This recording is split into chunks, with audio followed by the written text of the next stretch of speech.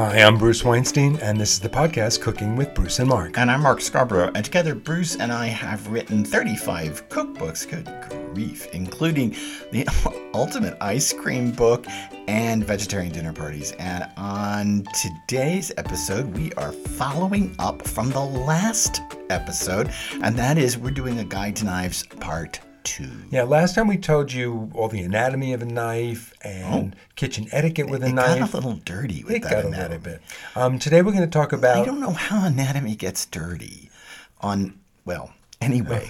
You don't know how anatomy gets dirty? Well, because anatomy sounds so clinical and well, anyway, go on, just go on. So, yes, lovely. We're going to talk about the 5 different kinds of knives that you should know. Now, if you listen to the last episode, you know about each of these kind of knives can have different anatomy and they can be made differently, but we're going to talk about just the basic overall shape and size and what makes a kind of knife that kind of knife. So if you're looking to buy new knives, consider these 5 your options. The first is a paring knife. And you should have at least one, if not 2. Yeah, this is a small knife with a blade that's about 2 to 4 inches long, and it's rarely more than ½ inch wide at the handle. Rarely, yeah. Now, I have to tell you, my mom is a very, very diminutive person. She's also 87, and she uses a paring knife for everything because her hands are so small. She won't even use any of the other knives we're about to talk about. I mean, my mother uses a paring knife for everything. And let me just add, we have a good friend who was for many years an orthopedic surgeon. And somehow he thinks that a paring knife is the only knife that you should use in a kitchen. Well, because it's the one knife in your drawer that mostly resembles a scalpel. And that's what he's used to. So he's been here for dinner. He goes out to carve a chicken. And I said, well, go get a knife in the kitchen. He comes out with my smallest paring knife. And he's trying to disjoint a chicken with a paring knife. And I'm like, oh. Yeah. So a paring knife is really important for cutting celery, carrots, for cutting, carrot coins, thinly slicing celery. I use a paring knife and Bruce doesn't, but I will say that I use a paring knife for cutting up fennel, but I don't use a paring knife for cutting up onions. We'll talk about that in a minute. I like a paring knife actually for peeling potatoes. Yeah. I like to use it to scrape down the edge of carrots if I don't have a vegetable peeler handy. It makes a good tool for doing that. You notice he said he uses a paring knife for cutting potatoes, and I have to tell this story. So last time I talked about cooking at this fancy Sonoma cooking school years and years ago, in which we were.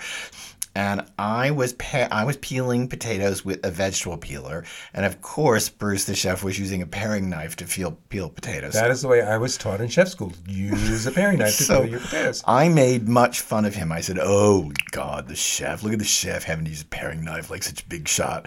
While the rest of us just use vegetable peelers. So he grabbed the vegetable peeler out of my hand and, started to peel a potato, slipped, and basically degloved his thumb. One swipe of the peel and off came the skin from my thumb. I should mention, too, that this was a cooking demo and this tells you how long ago it was, maybe 15, 20 years ago. It was for the wives of Price Waterhouse executives who were out golfing. Gag me. This just gags me to my soul. But anyway, it was for the wives of Price Waterhouse executives who were out golfing. And so there was a room of like 50 women all staring at us, and all of a sudden the counter was absolutely full of blood. There was like blood everywhere. Let me also say a little duct tape did wonders, and we went on with the rest of our demo. He duct taped his thumb together. I duct taped that flap of skin right back in place. God. Anyway, so a paring knife the problem is, of course, what he was using it for. A small potato is right. And if you know how, if you've been trained for it. Right, and it's fit for smaller items. It's fit for peeling apples. I use a paring knife to cut through small, like mandarin oranges and that kind of thing when I want to open them. And I also use the tip of a paring knife to get through citrus too, and lemons and stuff like that. But not onions. We'll talk. Okay. I've also seen Mark use a paring knife, and I wish I hadn't seen it, to open packages from Amazon. I will admit that I stole a crappy knife that Bruce had had for like 5,000 years and was so dull you could literally run it on your tongue. And I stole it and I brought it down to my office, to my desk, and it's what I use to open packages. And it is a knife that I don't think you could ever make that blade sharp again. So give me a break. Okay, what is the second knife that the second one is sort of an optional knife. I couldn't live without it, but some people might. It's called a boning knife. And we're back to the dirty stuff. And it is a very narrow, not a very tall blade. So the handle's like a normal size handle, and then you have the bolster and you have the heel, and then instantly that boning knife, the metal curves up and gives you a very thin little blade that's like a 1/4 inch sometimes, and it's flexible, and it allows butchers and people who like to butcher at home, who pretend they're butchers, to get into a big chunk of meat and carve around bones, and it's really fun, useful tool to have. Right. The narrow blade really allows finesse, right? Isn't that the whole deal here? I mean, it allows finesse in the way that a larger knife does not. And because it has the long handle and it's a long blade, they're usually at least 8 inches long. And Bruce said it's flexible, and what he means by that, I think, is that the blade is not as heavy. It doesn't go boing, boing, boing. It doesn't go boing, boing, but it has a little bit of give so that you can maneuver it and really get feedback in your hand. It's the only way, and Bruce taught me how to do this, it's the only way to get salmon skin off a piece of salmon is with a boning knife because it's thinner. Explain how you do that while we're here. How do you get salmon skin off a fillet? Okay, the way you skin a fish is you have the fillet on your counter and the skin side down. And you always start, for me, and I start at the thicker end. If the fish has a thicker or thinner end, start at the thicker end of the fillet. And you just want to take the edge of your knife and make a quick little sharp incision between the meat and the skin so they separate a little bit. Now I like to use a paper towel to grab hold of that little bit of skin so that it doesn't slip away from me. It's like a little tongue of skin now sticking out there. And I put the knife on an angle, so it's kind of almost at a 30-degree angle off the board, and I just sort of run it between the skin and the meat, and I kind of pull the skin. I'm as much pushing the knife as I am pulling the skin backwards. And it just sort of, the meat just magically slides off the skin if you have the knife at the right angle. Right. That's how I learned to do it from you, is that you pull the skin. I pull the skin one direction while I push the knife the other, always pressing down toward the board without cutting through the skin. And you don't cut through because the knife's also at an angle. You're not straight down. Right. Yeah. So all of that's good. And I have to tell you that the other thing that I think, and you don't have to do this, but the other reason to have a boning knife is I think they're the easiest knife to use to core out bell peppers because they're long and you can kind of get down in there and run around the inside. You cut the top off a bell pepper, and then you have this long, thin knife that you can get down in there and run it around the inside and get all the membrane and seeds out and then dump that in the garbage. It's just, to me, an easier knife to do that. Cool tip. But not necessarily. Okay, so the third knife is really, so we have a paring knife, a boning knife, and this is, I don't know what, the quarterback of knives, right? This is the chef's knife. You can't live without a chef knife. A chef knife is a knife where you will use every day, that you're going to chop an onion, you're going to chop some celery, whatever needs chopping, that you're going to use the chef knife. And a chef knife can be as small as a 6-inch blade, as big as a 16-inch blade. Yeah. It can be a very tall blade that's about 2 inches tall. It can be 1 inch tall. They can even be 3-inch. So you have to, this is where, when we said in the last episode, you need to go and try out knives, especially with the chef knife. You have to feel the weight in your hand. How long a blade are you comfortable with? I have a number of them. I have a 6-inch, an 8-inch, a 10-inch, a 12-inch, and a 16-inch, and I love them all. So I want to say that before I got married to a chef, I used a paring knife to cut onions. Now I only use a chef knife to cut onions, and that's because I think a lot of home cooks use paring knives for tasks like that, and really, honestly, they're just too small. The knife is too small, except maybe a tiny, tiny little onion, or scallions. But most onions are just too large to be handled properly and safely with a paring knife. A chef's knife, it allows you to get through, to cut it in half. It allows you to cut up parsley. It's when I talked in the last episode about I like to rock a knife in through herbs to mince them. I'm talking about a chef's knife. Yeah, you can't really rock a paring knife, and you certainly can't rock a boning knife. But you can rock a chef knife no matter what size it is. It works. That's the way you, as Mark said, you'll mince your parsley. You'll mince up anything. You could use it for cutting up cubes of pork. You could use it for slicing up a pineapple. Yep. That is the knife you are going to use every single day. We were at a friend's house a couple of years ago. I'll never forget it. And I watched our friend try to cut a pineapple with a paring knife. And it was actually frightening. It really was. I mean, trying to take the skin off a pineapple with a paring knife was a scary sight to behold because the knife is just too small and the strips are too thin and you're going to cut yourself. It's going to slip and you're going to cut yourself. Very dangerous to do Okay, so now the fourth knife is like the second knife. If the boning knife is a good option and you should consider having it in your toolkit, so is the fourth knife, which is a carving or a slicing knife. I think you probably need a carving knife before a boning knife. I think you definitely want a paring and a chef. I agree with you that you could live without a carving knife. You can live without it. But it's a wonderful knife. It's a long blade, usually at least 8 inches. It can go up to 10 or 12. And it's not as tall a blade as a chef knife, but it's not as small a blade as a paring knife. It's usually about 3/4 of an inch.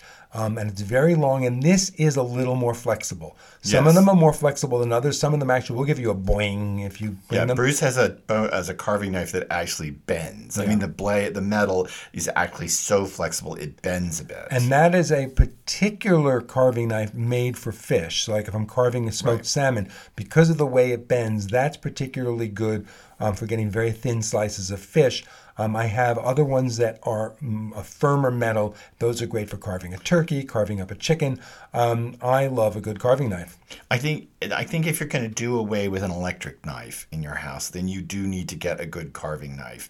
And it is the way to cut turkey, ham, tenderloin, all that stuff needs to be cut up with a carving knife, and it's a good replacement for an electric knife if you're still using that, which in my opinion, and shoot me, email me later, DM me, at me, whatever, in my opinion, most electric knives shred meat. And Well, there's a reason for that, and we're going to talk about that. Don't like it. Yeah, well, we're going to talk about that now, because the fifth knife, and you should have one of these, is a serrated knife. And all an electric knife is two serrated blades next to each other going back and forth like a little buzzsaw. Right. So that's why you're shredding up your meat, because you're basically hitting it with two serrated knives at once. And I love a serrated knife. It is. Of course, the primary reason for a serrated knife is to slice bread. But also, you should always remember that a serrated knife can cut through soft fruits like really ripe plums, like really ripe tomatoes, without damaging the flesh too much. However, it is absolutely the wrong knife for mincing, chopping, and dicing. Oh, you can't. It doesn't have the right shape. It doesn't have the right length. Right. It won't do any of that. No. And also, it just isn't. It's the same thing about an electric knife that I have about a serrated knife in terms of cutting meat. The jagged edge of a serrated knife tears the meat into fibers. Yeah, it doesn't work. It's made for bread, and that's what you should keep using it for. I just find it all unappealing. Okay, so there's our 5 knives: paring, boning, chef, carving, and serrated. What do you think this would run if you went and got some decent knives? And I don't mean handcrafted, made by some old man in Vermont. I mean, if you just went for the standard knives. You could get yourself a decent paring knife for $30. You can get yourself a really good chef knife for about $70. You'll probably even find one for $20, but if you want to go into the big people leagues, you can get yourself a decent knife from $50 to $100. So you're talking probably under $300. You can get yourself an amazing knife set. And I think that $300 would be the absolute top of the range for not going to professional and handmade and hand-honed knives and all that stuff. You're probably talking right at the top of the range. Okay, so let's talk about caring for knives. And I just want to start by saying, and this is our final bit about caring for knives, is that you really need to wash your knives by hand. Do not put them in the dishwasher. Even though your knife may say dishwasher safe, don't do it. No, don't do it. You want to, because the dishwasher will dull your blades. Yep. The detergent can be harsh on the handle. If it's on the drying cycle, it'll dry out the handle. You made a big investment in these knives, and they're going to last you your lifetime. So take care of them. Wash them by hand. And Yes, go ahead. Dry them by hand. There you go. Don't let them drip dry. You want to get the water off them, even though you are probably buying stainless steel knives. You're not buying high carbon steel knives. If you are buying high carbon steel knives, well, that's a whole other story. Right. And those get rusty, so you have to make sure those are dry. But even stainless steel, you want to make sure you dry them off. And make sure you store your knives in a knife block or in a specially designed holder in a knife drawer. We actually have a silverware drawer in our house that has been cleared out. There's no silverware in it, and it's got flat knife carriers, rests, flat knife holders inside of it that Bruce bought, and the knives are all in that silverware drawer. In those, they stand up inside of this holder in the drawer, and it's just really important not to toss knives around or, as I see done, shove knives down in a bowl with wooden spoons and I don't know, whatever. Rubber Perfect way to, spatulas. 1, destroy your knives, and 2, destroy your hands when you reach in there to get a wooden spoon and you accidentally grab the knife. Right, this is a fine tool, and this is probably And a dangerous tool. And a dangerous tool, but it's the finest tool that you probably use in cooking, and so you want to actually take care of it because you want to protect your investment. And what's the other most important way to take care of it? Way is to sharpen it. Yes. And there's 2 ways that we're going to suggest to sharpen it. So you start. Well, first thing is get yourself a nice electric knife sharpener. There are some really good ones. I have one. Don't even remember the brand name. I use it. It has 3 slots for running the knives through. The first one takes the old edge off. The second slot puts a new edge on, and the third slot hones that edge to a fine razor sharpness. You don't need to use the first slot all the time. I only use that about once a year. And don't forget that the thing, before we get to the last bit about sharpening knives, that thing of steel, the long, pointy, round metal thing that people run knives back and forth over, that's just to align the cutting edge and make sure, because cutting edges actually get slightly out of alignment over time. They get little bumps in them. It does not actually sharpen the knife. It'll make the best of the edge you have, but it Correct. won't make a better edge. Correct. That's exactly the way to put it. And just consider every once in a while having your knives professionally sharpened. Good idea. It is a really interesting thing. You can find people online who sharpen knives, and believe it or not, some supermarket butchers, if they're not busy, will sharpen a knife for you, and you should tip. Yes, you should. Happens. And it's also a good reason to make a relationship. Be friendly with your butcher, because not just your knives, they could do a lot for you. Yeah, Bruce is on a first-name basis with this butcher at a supermarket in rural New England, about 20-25 minutes away from us. And he's on a first-name basis with this guy. And I think he gets better stuff because he just talks to him all the time. And he tells him what he needs, and then the guy goes in the back and cuts it, and yada, yada, yada. And it's like kind of old-worldy, right? It's fabulous. It's good relationships. Good relationships make better food. Okay, so those were our 2 shows back-to-back on knives. If you like this podcast, please subscribe wherever you get your podcasts and give us a 5-star rating. It really helps. And connect with us, as I say every single time, on social media, on Facebook, Twitter, or Instagram. You can find us under our own names. Bruce is under Bruce A. Weinstein on Instagram, but his own name otherwise. Connect with us, and we would love to have you back next time for another episode of Cooking with Bruce and Mark.